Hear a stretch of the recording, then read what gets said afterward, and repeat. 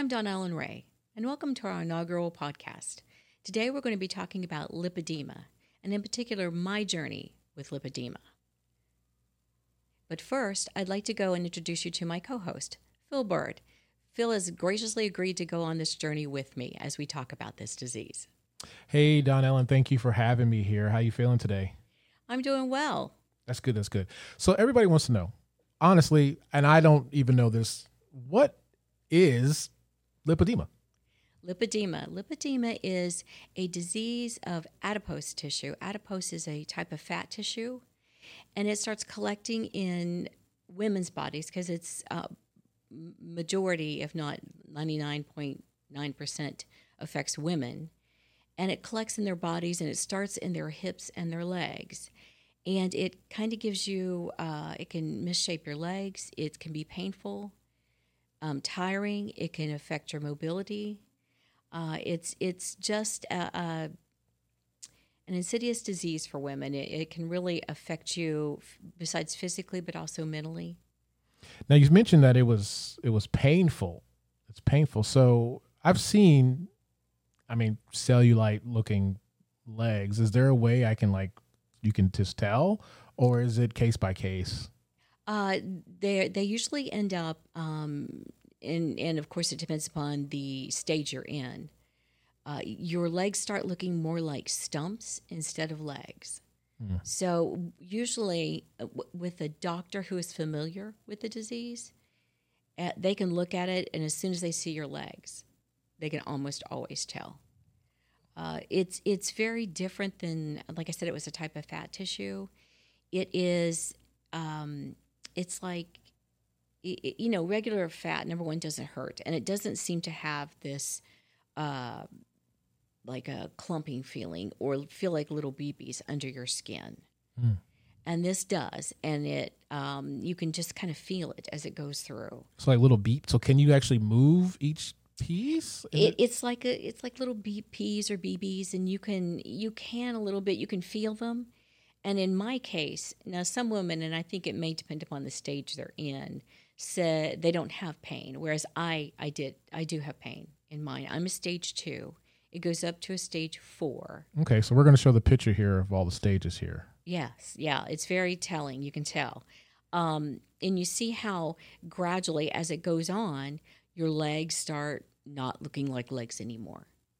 Even at my stage, they start looking like stumps. And, you can see where you get what they call, sometimes they'll get cuffing around the knees, where it's kind of like you have a little ledge around your knees or around your ankles. And then it just keeps getting worse and worse. And if you notice as a stage 4, you can see how that would definitely impact your mobility and maybe just your everyday quality of life.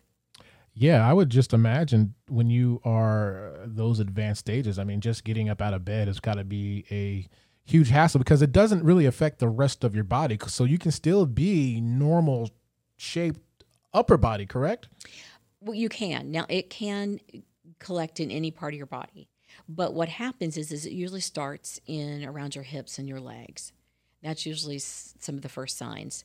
You can get it in your trunk, like your abdomen. I have it at my abdomen. I actually have it in my arms as well. So it can collect, but it really starts, my understanding, more times than not, and it certainly did for me, in the hips and the legs. So as you go, and it keeps getting worse and worse, and the current thought is that this is triggered by hormonal fluctuations. So women can get it at different points of their lives. They can get it in puberty. They can get it at childbirth. They can get it menopause, or, I had a hysterectomy. So, you can get it at different, anything that's going to go and cause sort of those sort of fluctuations. For women, it just seems to make it exacerbates it. If you already have it, it seems to make it worse. It affects your life in ways that you don't think about. So when did you actually start seeing any initial signs? Well, and this is where it gets interesting because for many, many, many years, I was treated for lymphedema. And lymphedema is a different type of disease. It affects your lymph nodes and your lymphatic channels, where it's trying to get that fluid up and getting it, out of your body, processed it out of your body. Whereas this is a tissue disease. But they both have a tendency to cause some swelling. And so during this, say, 15 years that I was treated for lymphedema, you use compression garments, compression pumps, different things. You try to, conservative measures to try to go and treat, say, the swelling and everything of that. Well, I noticed that as it went on, mine became painful. And so it was just more and more painful. So for me, going and putting compression garments and things on top of this painful tissue wasn't a great feeling. It was even worse. It made it feel even worse for me. But it took me until about 4 years ago to get a diagnosis, or someone that was familiar. And that's a lot of the problem with this disease of lipedema, is that a lot of doctors aren't familiar with it. So those 4 years, I mean, you didn't just sit at home and just wait. You were actually trying to there was a process that you were trying to get because you knew something was different. It wasn't lymphedema because you were experiencing pain, right? Well, yes. I mean, I was still going through this treatment for lymphedema because that's what anyone thought it was. I just remember one time for this particular doctor I was going to for a procedure on something else, and he did what we are familiar with, it, which is like a pitting test where they press their thumb or a finger into your skin to see if it leaves a little pit, and then how long it takes that pit to kind of fill up. It gives them an idea of how much fluid you're retaining. Well, when my doctor went and pressed to do this pitting test, it was really painful to me. And I to the point it almost brought tears in my eyes. And I asked him, I said, why is that so painful for me when you do that? And he said, I believe you have lipedema. And I'm like, wow, what? What is that?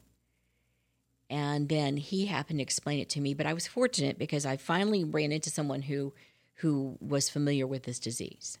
A lot of times you'll hear from doctors that aren't, because women who have this, as you may have noticed in the graphic, was they start getting bigger and bigger.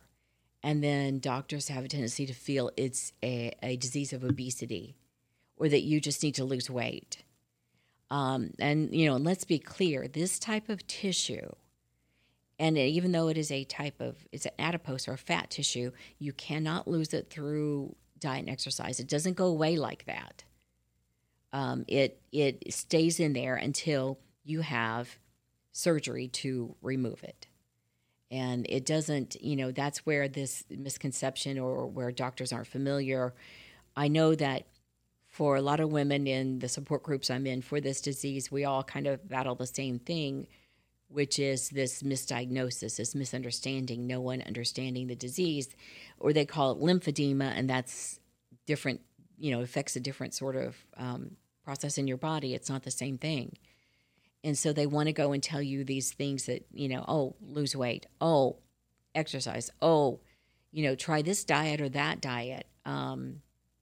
There have been, maybe some diets that might help with some of the pain or inflammation, but it doesn't get rid of that tissue itself. So how did it make you feel when doctor after doctor would say, oh, you just need to lose weight, or something like, what was going through your mind when you're like, oh man, I'm not getting this is America, I'm not getting the help I need?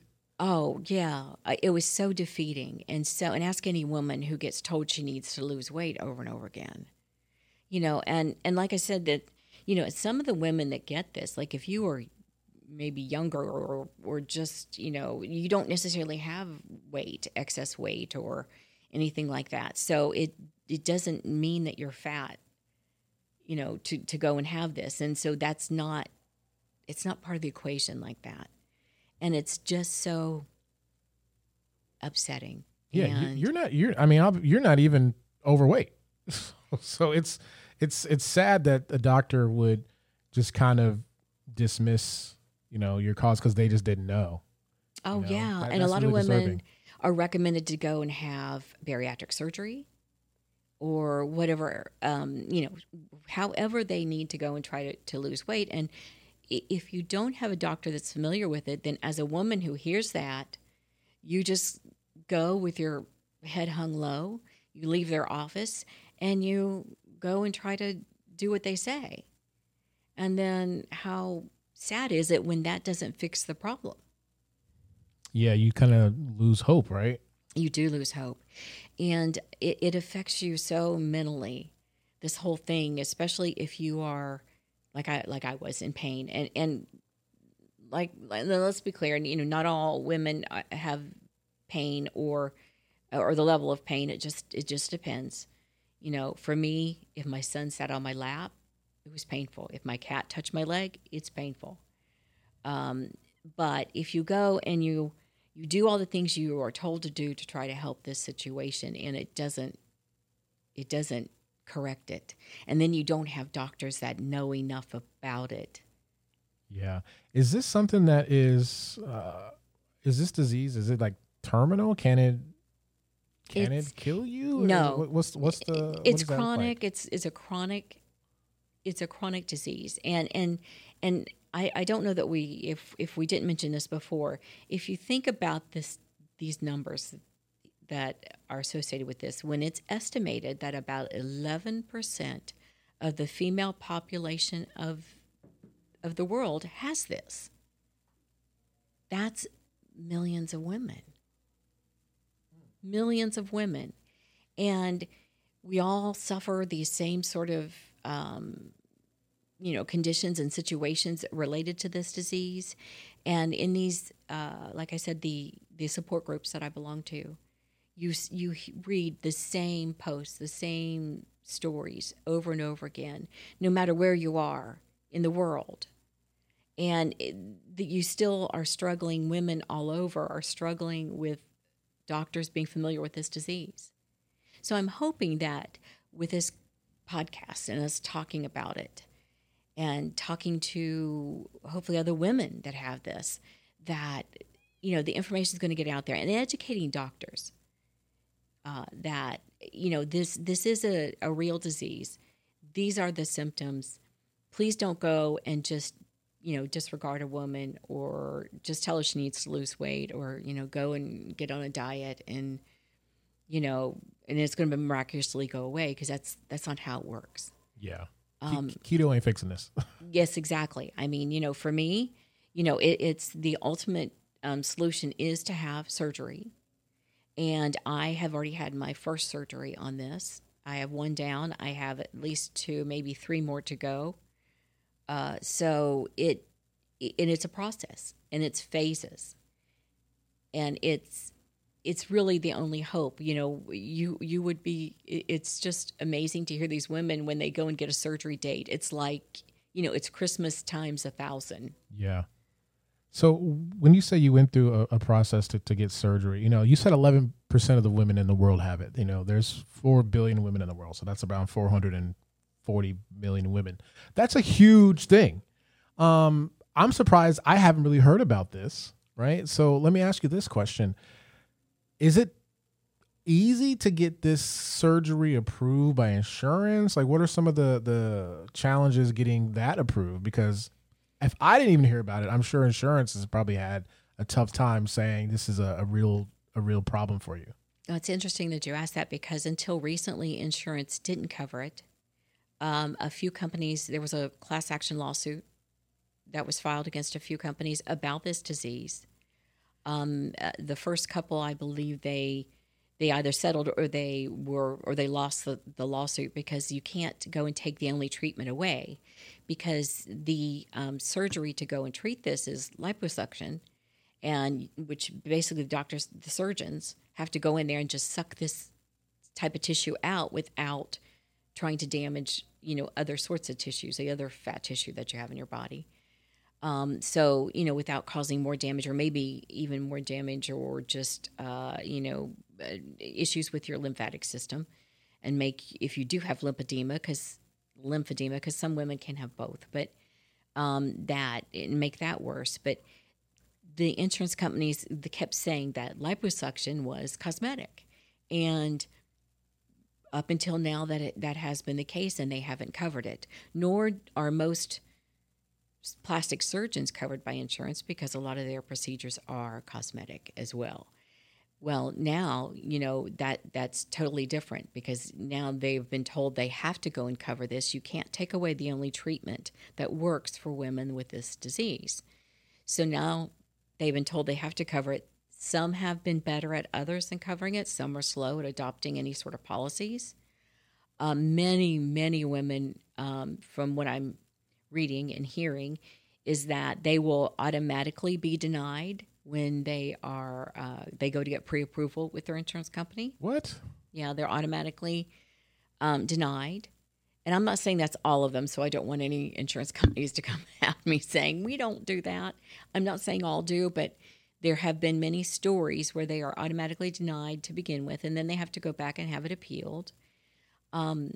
Personally, I got to wonder, do they just hope that the women give up then? And I don't know that some don't, because it's a very hard process. It's a rough journey, and you can go back and be appealed and have that denied, and then you can only do that so often, and then before you're out of options.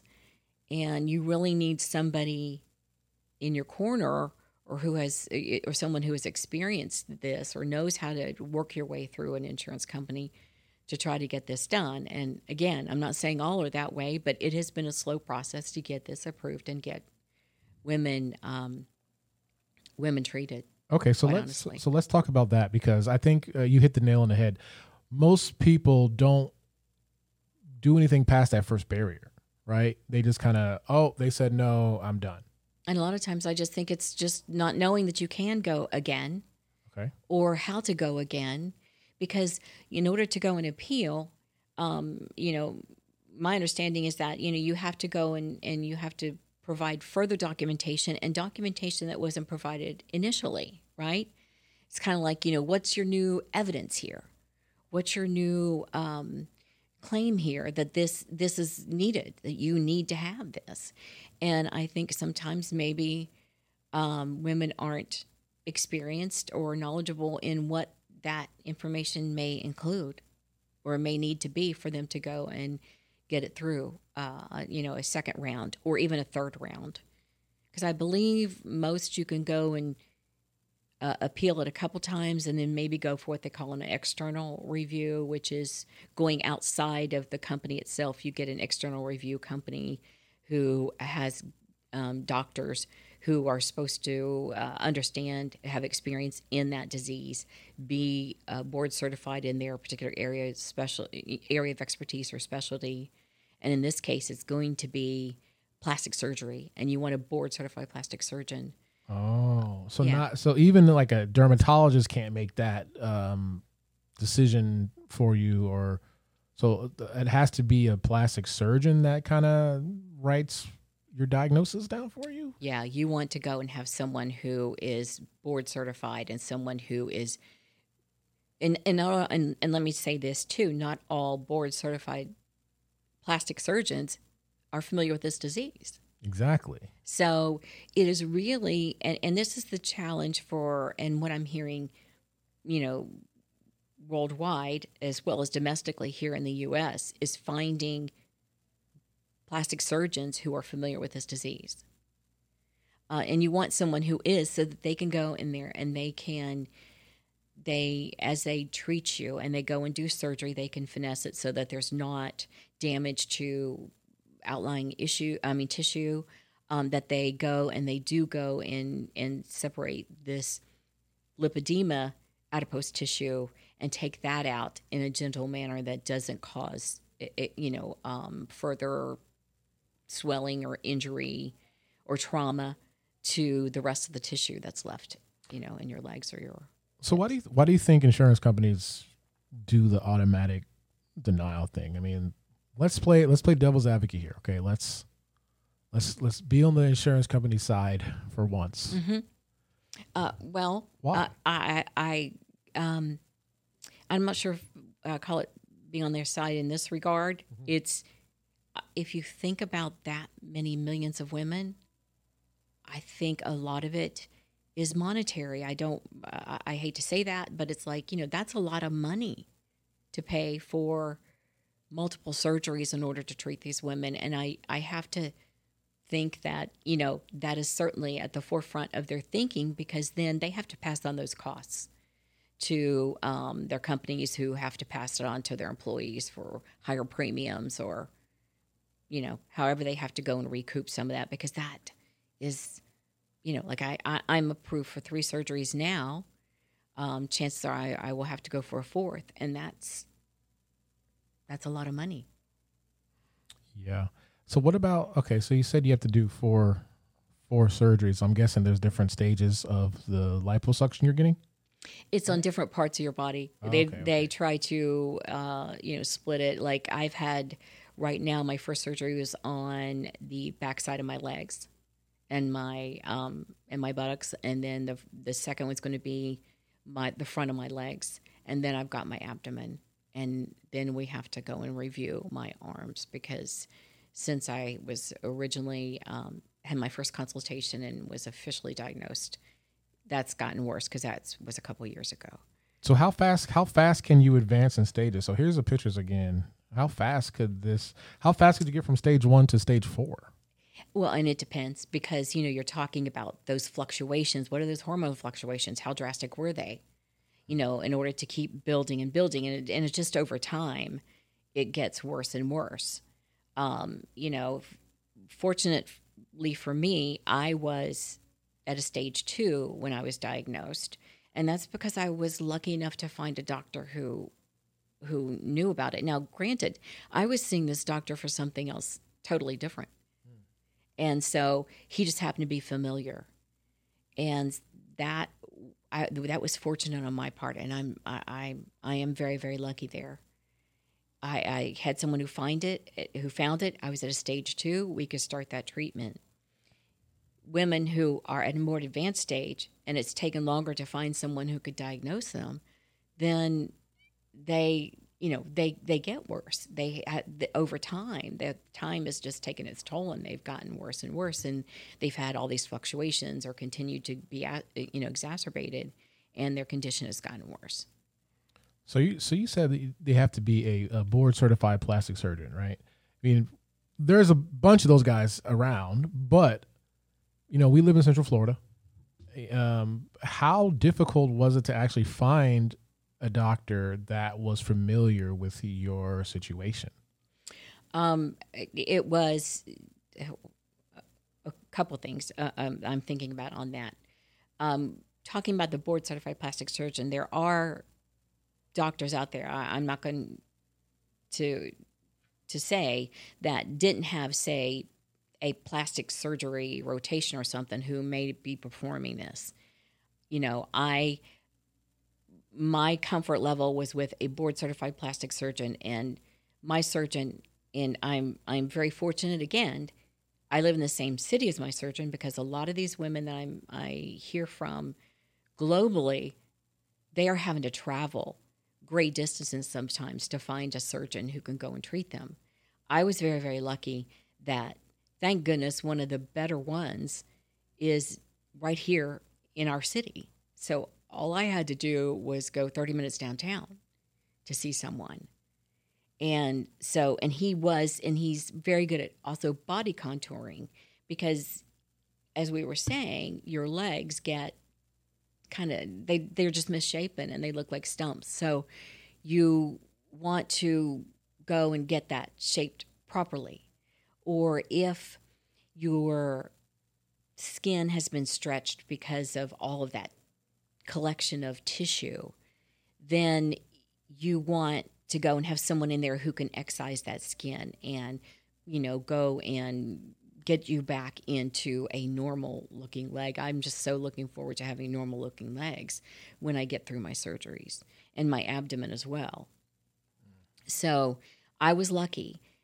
Many women are traveling very far, and because they're desperate to find someone who is familiar with this and who can perform the surgery, then they may or may not, maybe maybe he's not just a plastic surgeon. Maybe he is a doctor or a surgeon with a plastic surgery rotation.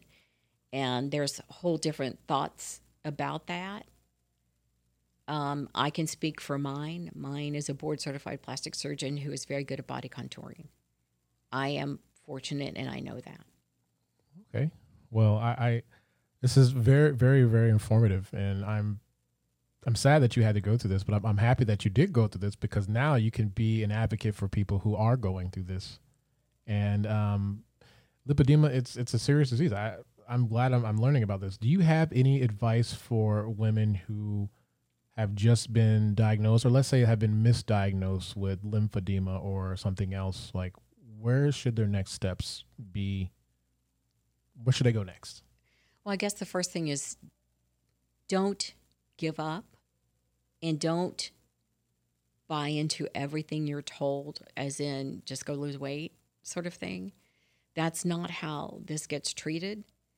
And to go, and if you feel that something isn't right, if you feel, for me, I had the pain, or a lot of, another thing I forgot to mention is that there's a lot of bruising sometimes. You can just look down and you got a bruise and you don't even know how in the world you got it. So you bruise easily. So if you feel like you have some of these symptoms of this disease, do not give up.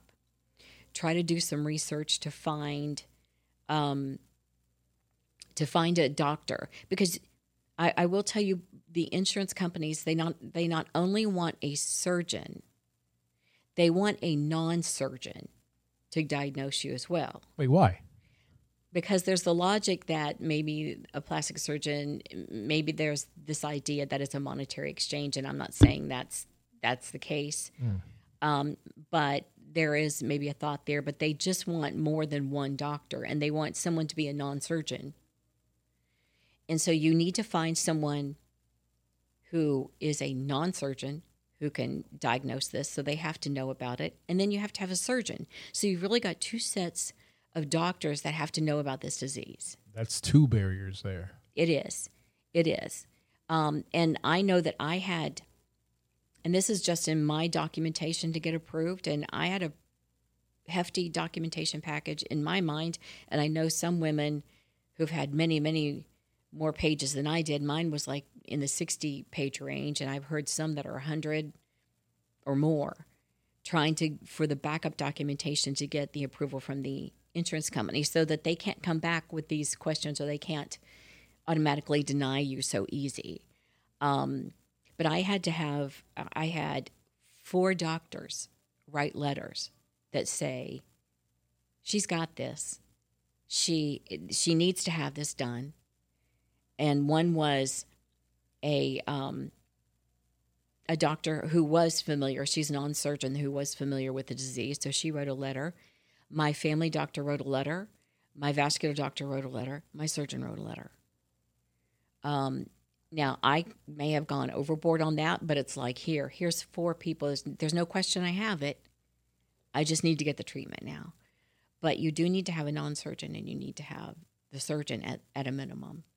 And prior to, you have to do what they call conservative measures, which are the compression garments, which are compression pump, which is manual lymphatic drainage massage, which are other ways. Maybe you tried a weight loss method or whatever, so that they can discount that. But you have to show, I believe most are 6 months, and some maybe a little more, of these conservative measures that said, listen, I did this and this didn't work. Got it. But I mean, of course it wouldn't work though. Right. Because it's lipedema. Yeah. So. But again, you've got to go and prove to them that, this isn't lymphedema. This isn't something else, that you've got to go and show that you've done something, that you've done all the steps, so that you can just go get this approved.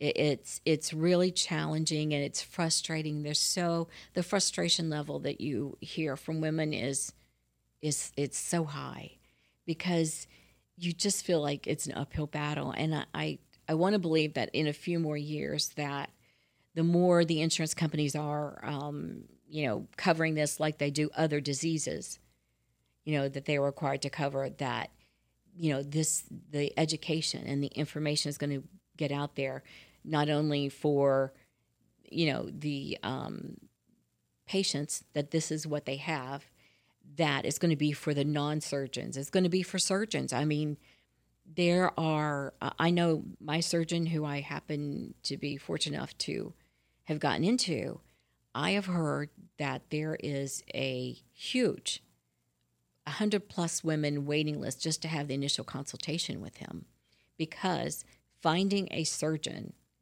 who is familiar with this disease and knows how to treat it properly is few and far between right at this point.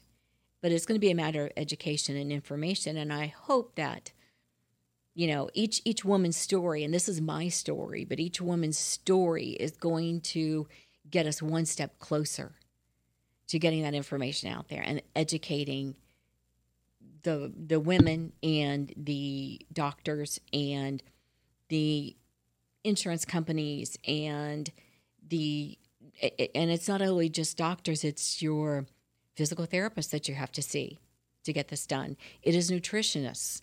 It is psychologists. It is a whole village, basically, of, to steal that term, a whole village of people that you want to educate and who are going to be knowledgeable in this, so that in 2 or 3 years, women aren't struggling and fighting and it's not taking the mental toll that it is, because there is some light at the end of the tunnel. Wow. Well, I think that's a great way to end today's show. I mean, we've covered a ton of things based off of your own perspective. There's obviously going to be more information. We're going to do a whole podcast about this. So I think what we're doing here is going to be fantastic. And I think for those who are watching, if you have any questions, just go ahead and drop them in the comments, or just comment on Facebook, or wherever you're seeing this or wherever you're listening. Go ahead and leave us a comment and tell us what you think. So from Phil and Donnell and Ray, we want to say thank you. And Donnell, you have any final words? No, other than thank you. Thank you for listening. Please follow us so that you can be notified of future episodes and topics. I think we need to get this information out there, and each person that goes along this journey with us is one more person that has that information to share. All right. We'll see you later. Bye. Bye. Thank you.